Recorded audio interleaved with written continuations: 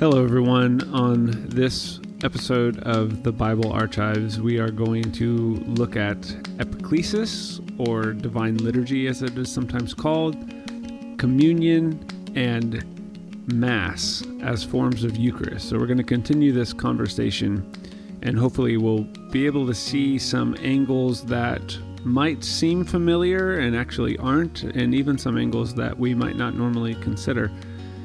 And so let's start with Epiclesis. So if we were to look at Eucharist as what's called Divine Liturgy, this is a pretty Eastern perspective. I mean, specifically, this comes from the Eastern Orthodox Church. So those of us in the Western Church, there's a chance we've never even heard of this before. And Epiclesis literally just means calling on high. So the focus of Divine Liturgy, Epiclesis, is to invoke the Spirit, and you're involving the presence of the divine in the act of Eucharist. And so we're making a claim. When I say we're, I guess I'm not Eastern Orthodox. I wish I was. When Epiclesis is used, it's making a claim that the central mechanism of Eucharist is the Spirit. So there's a lot of Trinitarian language. There's a lot of the nature of God involved in this concept. But one way we can approach Epiclesis is that our only job is to recognize that the Spirit is what makes communion and Eucharist possible.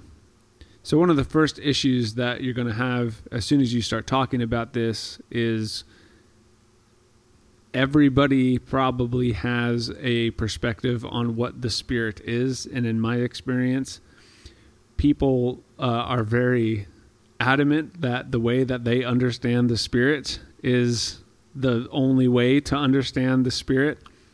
And so if I was just to parse that out a little bit more, when you talk about the Holy Spirit, Holy Ghost, the Spirit of God, you could also use the word essence, right? The Spirit of, the essence of God. And one way that I found helpful in how it's talked about is the animating presence of the divine. And I don't want to get into a whole thing about Trinity here. That is a worthwhile conversation. It's also very mysterious. It's a word that's not actually in the text, but has come about through tradition. It's been understood differently almost in every epoch of the church's history. In terms of Eucharist, though, we do have to ask the question, how is God present? And so using the language of Spirit is helpful in that. And especially you kind of have to, because Epiclesis just means invoking the Spirit, right? Calling on high. And so how does all of this work?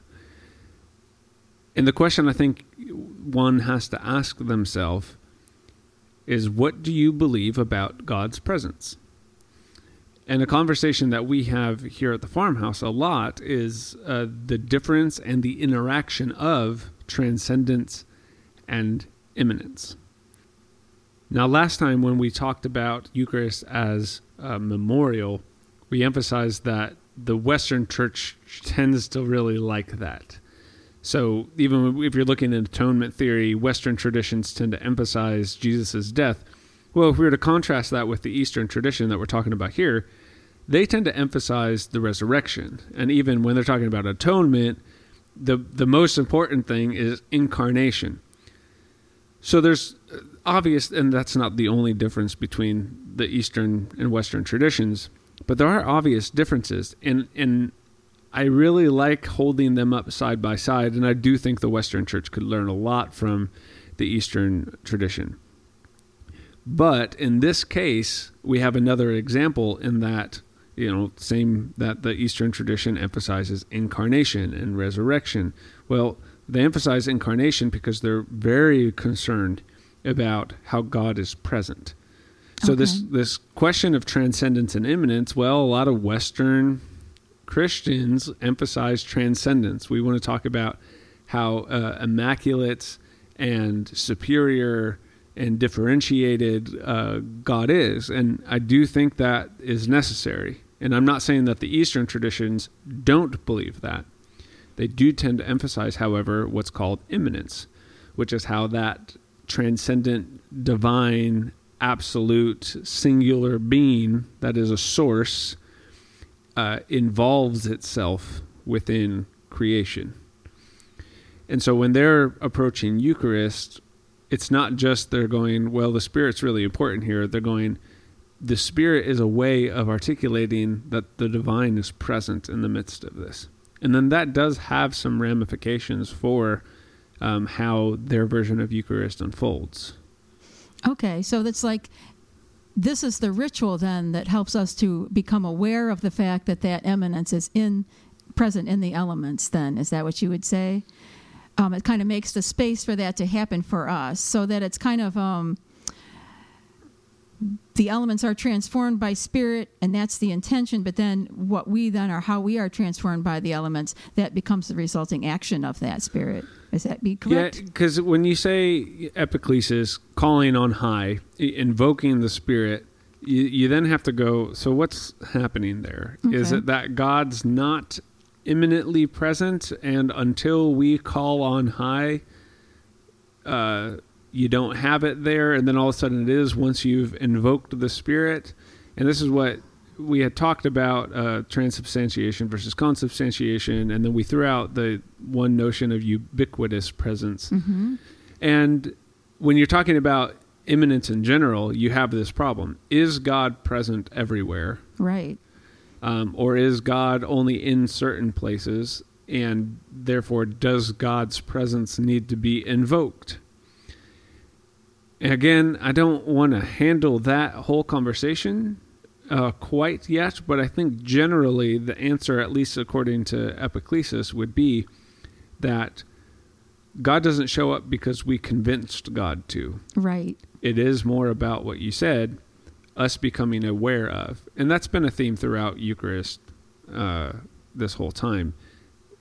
God acting is not something that's really up to us. Yes. Whether or not we pay attention to it will determine how that's going to unfold in the world. Okay. So I think that understanding of transcendence and immanence does become a little bit crucial, I think, in general within how you perceive faith, but specifically in Eucharist. How is God present? How is God present? Well, God's immanence is actually almost an absolute or a known. It's up to us to engage with that presence. And so that's kind of where this emphasis of the Spirit is coming from. Mm-hmm. I wonder if maybe we could have done this backwards, because it's almost to me as if by talking about the Eucharist when we were talking about it being a thanksgiving, or we're talking about it being a memorial, this is humans interacting with it, noticing, confronting the mystery of God, and now it's God interacting with it, with the Spirit. So it's almost like here is God interacting with us through Spirit, and then we approach it with the thanksgiving and the memorial idea of remembering those things. Do you think that's fair to say? Yeah, and if you think about the thanksgiving and you think about the remembrance part, what we can see now, if we kind of go back and recognize this role of immanence in the process, is that what's accomplished, that we're giving thanks to, what we are remembering, all of those components that we talked about last time, those are made valid by God's presence in them. Yeah. And so it does become important to recognize, okay, so we're celebrating, we're Thanksgiving, we're remembering, we're joining, all of that language that we use. And how is that possible? Well, Epiclesis would tell us, because of the divine presence in those elements, in those situations, and in those things that we're celebrating and remembering. Okay. The point is that you don't have any of this without immanence. And Epiclesis, divine liturgy, is a way to emphasize that. Okay. Now, the next place this goes is, how do we interact with the Spirit? And then what does this idea of immanence and God's presence preceding any of the elements or acts that are embodied in communion and Eucharist. How does all that work? And part of this is, first and foremost, us becoming and opening up to God's work in our lives, in the church, in the world. And we emphasize that in Thanksgiving and remembering as well. Right. But we're going to emphasize now, it's us opening up to, which implies that it's already happening. But we're not causing it to happen. We're opening ourselves up to it. And when we do, that allows the transformation to happen. So all of that happening through Epiclesis is important because transformation is the work of the Spirit. And if that language is a little bit too fundamental, well, you just rethink how you're saying it. Okay. Transformation is, it has its roots in the immanent presence, essence, animating presence of God. Okay. So when I think of Epiclesis, I'm not getting way too into the what is the Spirit part. I'm using that to go, okay, this is about, we could ask the question, who's the primary actor, the primary cause of the effects of Eucharist? And when we say the Spirit, we're saying God, because the transcendent has become immanent and caused these things. So I think that's why Epiclesis is most important. And I think we mentioned this before in elevating God's role, because we've asked the primary actor question before. It's important that God does this, because otherwise it's dependent on human beings who, with moments of brightness, also have moments of, terror. And so if any of this happening is dependent on humans, and even philosophically, we could go who are finite, who are contingent. Right. We have limitations. Yeah. Even just bound within our physical body and the way we interact with the world. We just simply can't know everything. So we wouldn't want the version of this that comes from limited, constrained beings. Right. And, this is where somebody who, if you come from the atheistic perspective, you're just trying to pull up some magic fairy tale card in order to explain away human limitations. It's like, again, that's not the place for this conversation. Within the idea of communion, though, in Eucharist, if we're saying, if what is happening in Eucharist is true, which there's certainly a debate that could happen on whether or not it is, if it is true, we would use Epiclesis to say, and it's not true because of us. Right? That's the emphasis here, at least. What happens then for us within the meal is the meal becomes what we would call a vehicle of grace. So when you say, you had mentioned like becoming conscious of, right, becoming aware of, and that's part of it with the immanent conversation. But then it moves even further, in that it also makes us conscious of, aware of, and participant in what God is doing. And again, the emphasis there on what God is doing, what that transcendent being who has become immanent is doing. We're joining that now. Okay. Instead of us having to create it. So there's one element here that's like, hey, the world doesn't depend on you. Mm-hmm. And thank goodness. There's a line in the Mishnah that says something along the lines of, you are not going to finish the work. Yeah. Mm-hmm. There's a partly like humble yourself there. It's also a celebration of like, thank God this isn't dependent on me. But it also emphasizes that because God has done this first, we don't get to determine the rules of engagement for how it works. Mm-hmm. We are joining somebody else's work. Mm-hmm. And so this should cause Christians, at least, to take a back seat in going, and you think of like somebody like Bonhoeffer or Karl Barth, who went, let's stop letting humans, especially human Christians, think they get to decide how this should look. Yeah. And they're obviously rebelling against Hitler and Nazism, so that's like an extreme case. But there is something about recognizing I don't get to pick and choose what this ought to look like. Now, of course, we still have to do interpretation and learning and figuring out what it is. None of us just inherently know, oh, this is the will of God, and this is what every Eucharist looks like in every single situation. Of course. So those are some of the effects that this has if you're taking this seriously. Okay. I remember a couple of weeks ago, and you were talking about being on the throne.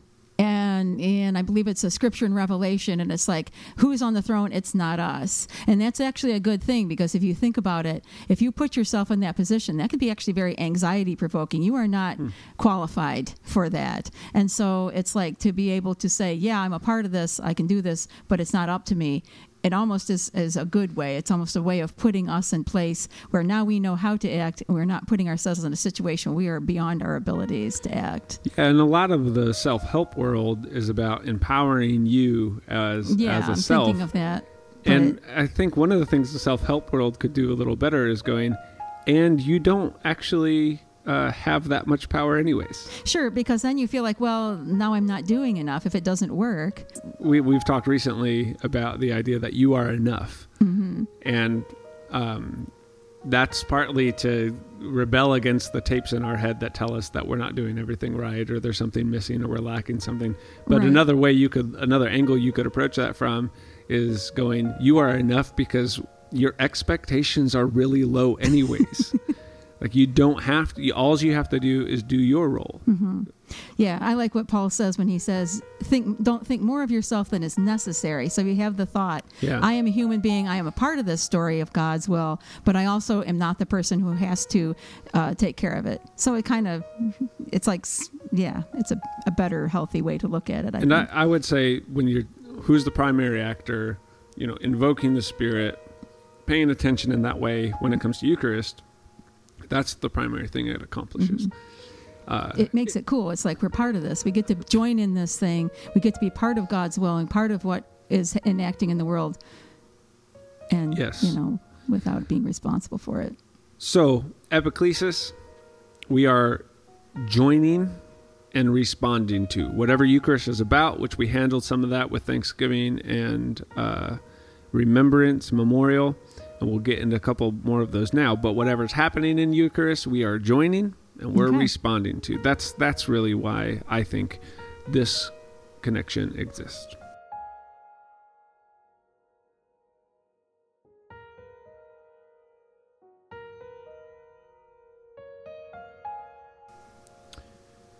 Now, let's move on to Eucharist as Mass. And particularly, I'm going to add a tag, Eucharist as Mass for the Kingdom, and maybe a way to frame this is that there's a missional component to Eucharist.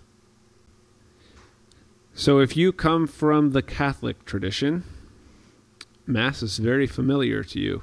If you come from the Catholic tradition and you left the Catholic tradition, you are currently wondering, why would we think that Mass has anything good to say? So as someone who is not Catholic but has been around the Catholic world a decent amount, my take has been, if the word Mass has been ruined for you, I'm sorry. Also, Catholics do not have a corner on the market for what Mass is. And their use of Mass to describe a gathering, it's actually a really good way to describe what's going on in a gathering and therefore Eucharist.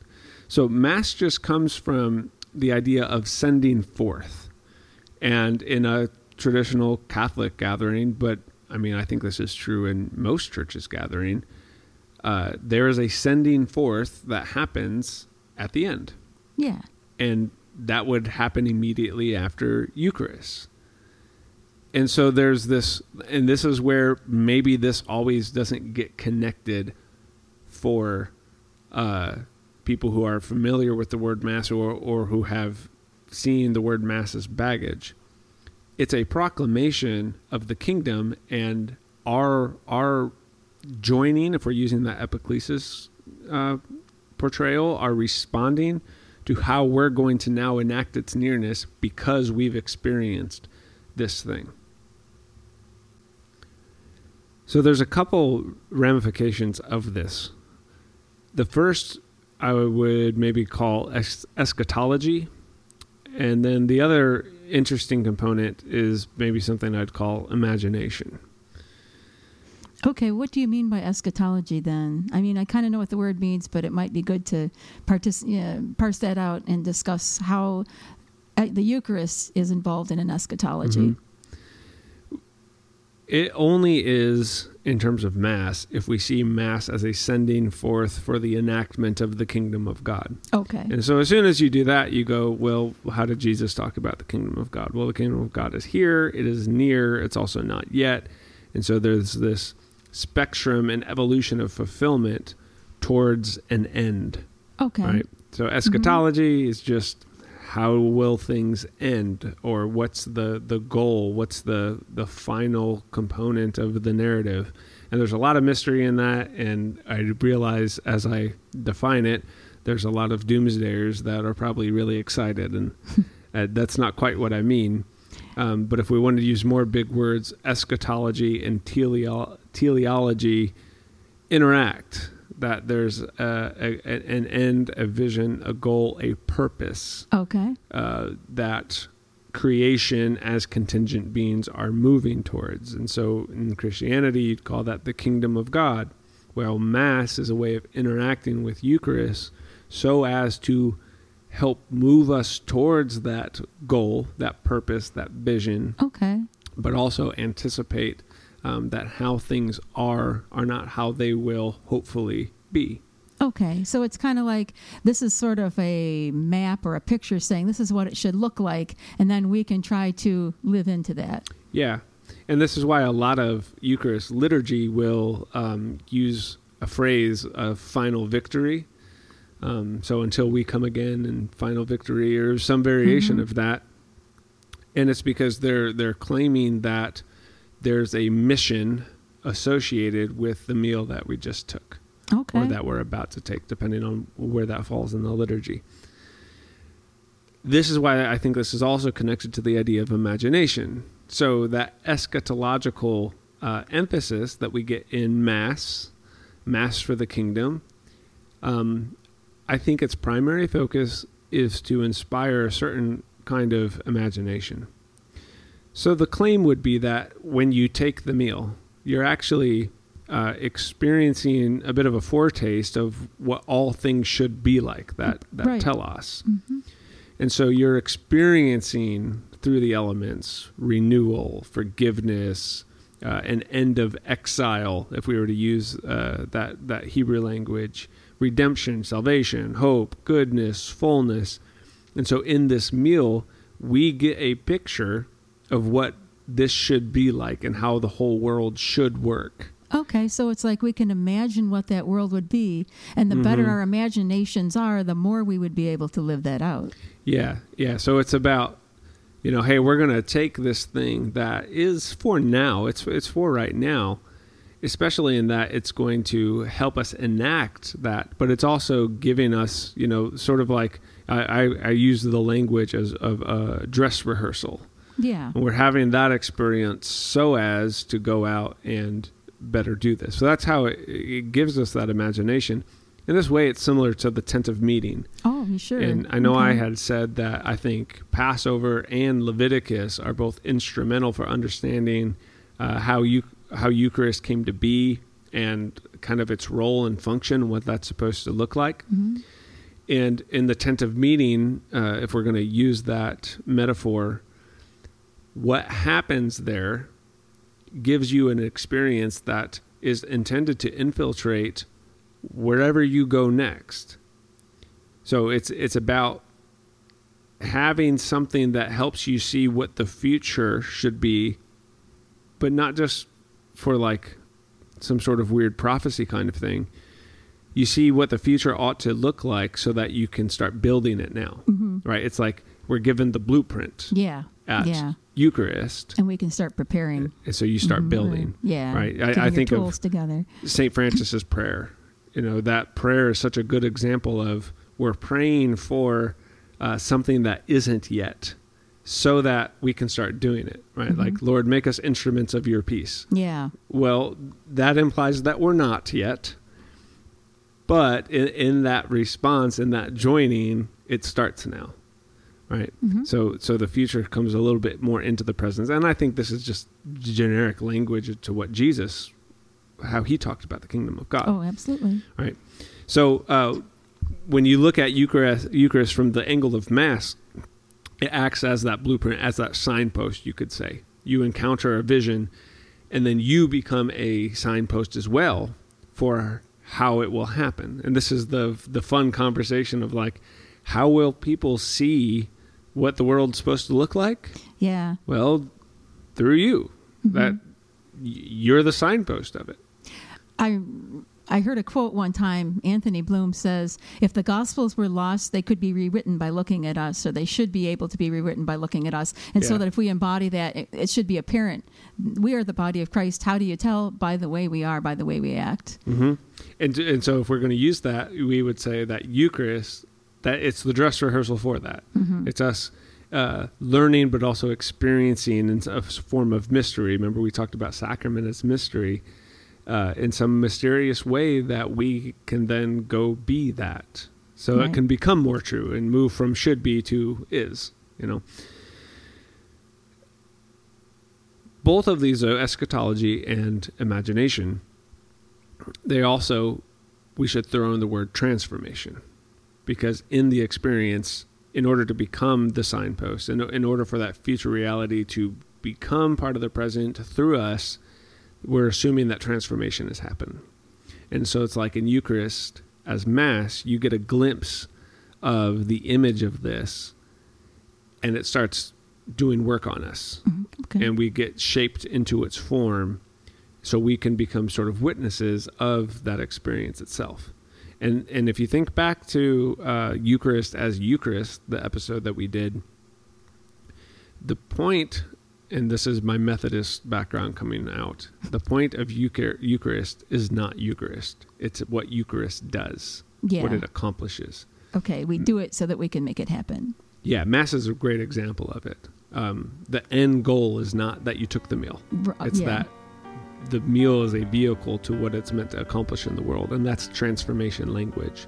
So we get a glimpse of God's outcome for the world, and as a result, it's going to get furthered by us. Mm-hmm. We see what this is supposed to look like, so we start embodying that future reality now, and what we hope to happen, because we've now experienced the thing, we seek to be now.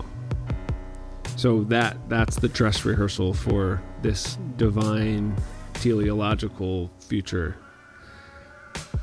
And if we do that, if we do Eucharist as Mass, and this is why if you have baggage with the word Mass, I get it, but don't let that dictate whether or not you can come from it or come at it from this angle. If we do this, the world starts becoming more as it's created to be, if we take it seriously. Yeah.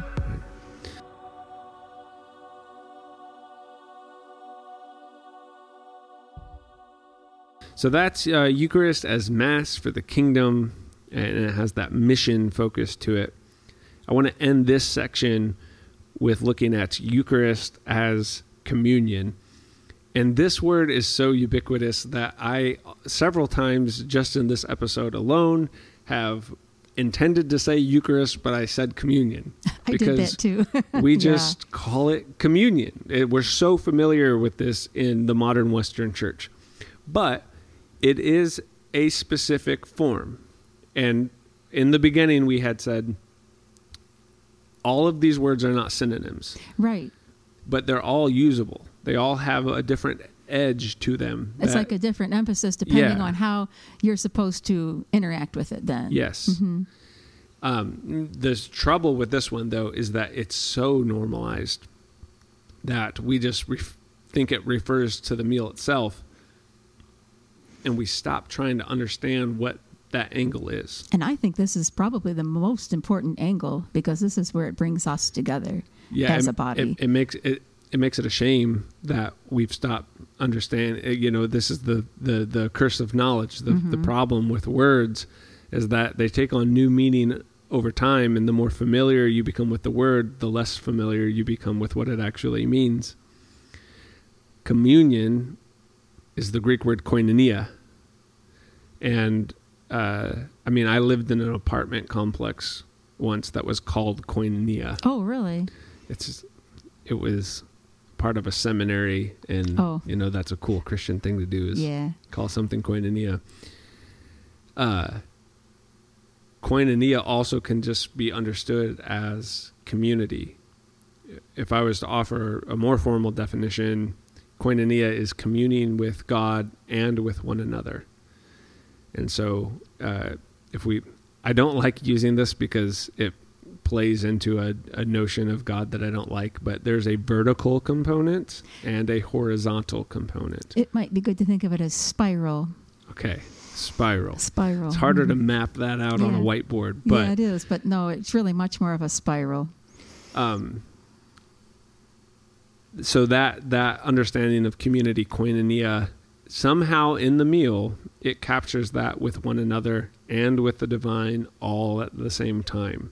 Mm-hmm. Now, this would be why, at least in the traditions I'm familiar with, that a lot of the liturgy used for Eucharist uses plural, first person plural language, so we. Mm-hmm. And I think there's a lot of important things about communion. So let's dive through a couple. But the first one, if you understand Eucharist as communion, Eucharist is not then individual. Right, absolutely. And I've made a case that you can take Eucharist by yourself. Right. You cannot take communion by yourself. Right. And obviously that's a little bit black and white, but that's my stance there. Mm-hmm. I'm taking a hard stance there. You can't take communion by yourself. And that's simply to say because it's koinonia. So right. it assumes there's other people. Yeah, it has to be involved. Other humans. There has to be other humans present to create this. Yeah, in order for it to have that. So you can take Eucharist by yourself, sure. Yeah, that's all fine. But to commune with the body of Messiah, of the divine, of the bodies of other people, that implies that there's other people, right? Sure. So if we're looking at it from that angle, Eucharist is not individual. But then we can keep going with this. Eucharist is not individual. Eucharist is also not just about here. So the koinonia communion also transcends just the geographical proximity of where you are. Right. Right? So there's this language that you're also communing with all of the church. Mm-hmm. And that's a powerful image.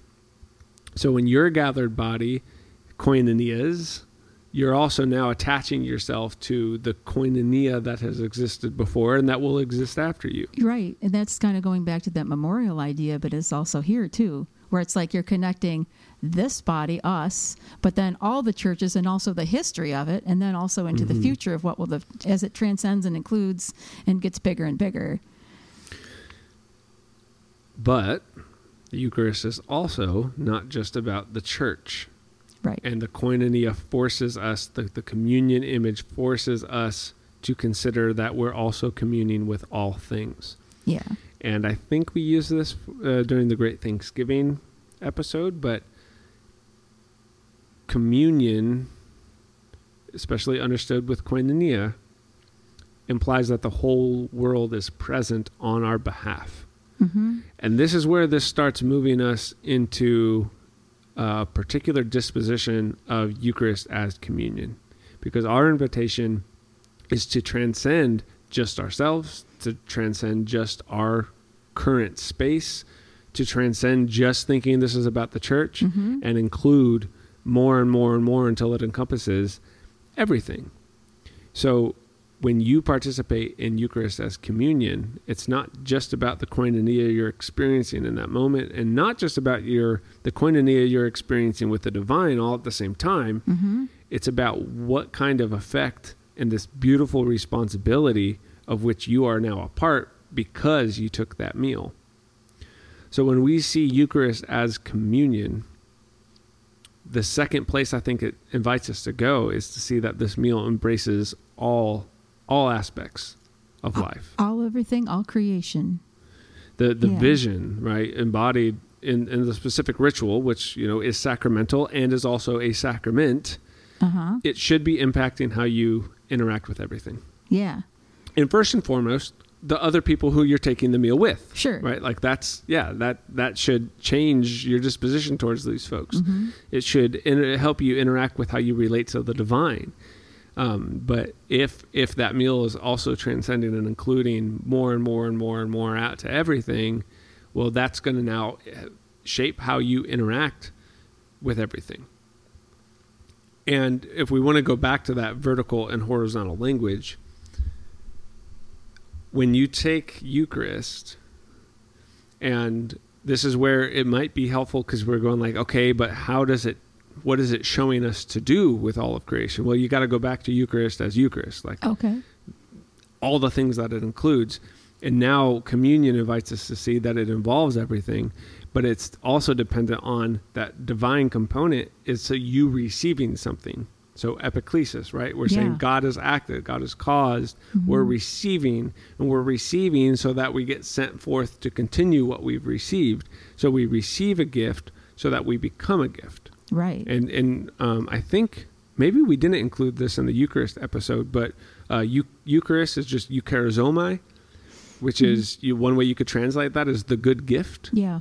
So you are receiving a gift, a Eucharist, a good gift, but you're also becoming that good gift. And what are you becoming that good gift in relation to? Well, everything. So that you can then enact the good gift. This is the spiralness of it. Yep. It's like you receive the gift to become the gift so that you can give the gift out so that it can go back into becoming the gift and going around and around. And because you've experienced that tent of meeting, blueprint, dress rehearsal, you experience all of that goodness that comes with Eucharist and the meal. You then become an instrument of it. Yeah. And I think you have to then recognize the gift in everything else and in everyone else too, so that now it prevents you from objectifying anything, because now you see everything has received that gift and is giving that gift. You are also receiving it. So you're receiving it both from God and also from each other, because you're then able to give that out to each other and then to all creation as well. Yeah. That's the emphasis, I think, of communion. I mean, it's the presence of other bodies, but particularly what we're seeing here is that the epiclesis, the thanksgiving, the remembrance, and the Mass, it's all about the whole thing. You have to include the whole thing. So you receive this body and this blood so that you become this body and this blood. And why? Well, for the sake of everything. And I think it's also important to point out, including you. Yeah. Yeah, you are a part of that as well. You need to consider yourself worthy of being at the table. Yeah. But there's a responsibility that comes with the gift when we commune in this way. Yeah. That's what koinonia communion, I think, is all about. One thing that's interesting and maybe a challenge we could pose, and Amy and I both have an angst against the drive-by communion with the little cups with the thing. And a theological reason why would be communion, because the tradition is that you would share from one loaf. And so that the very elements you're consuming are actually an example of the koinonia. Yeah, I think that's important. So you'd have one loaf and one cup. And so it kind of gives us a means, like a physical means to go, oh, yeah, we're all communing together. And if we're not, then this isn't actually communion. Yeah, I think to split it up makes it an isolated and sterile kind of thing. That to bring it together makes that sense of, like you were saying, bringing it together. It's one loaf, it's one cup. So are we. We all need to participate in that same thing. Yeah. So there's this inspiration that should happen of, recognizing what you are receiving, recognizing how Eucharist speaks to the human condition, because God's immanence is presence, epiclesis. And then through all of those things that are happening, you realize this is a sort of dress rehearsal to inspire your imagination.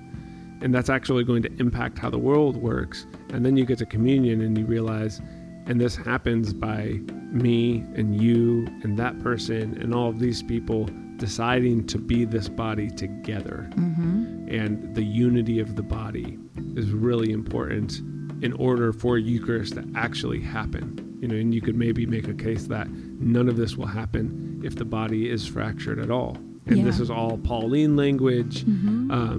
This is even the way that Jesus speaks to his disciples. There's this togetherness.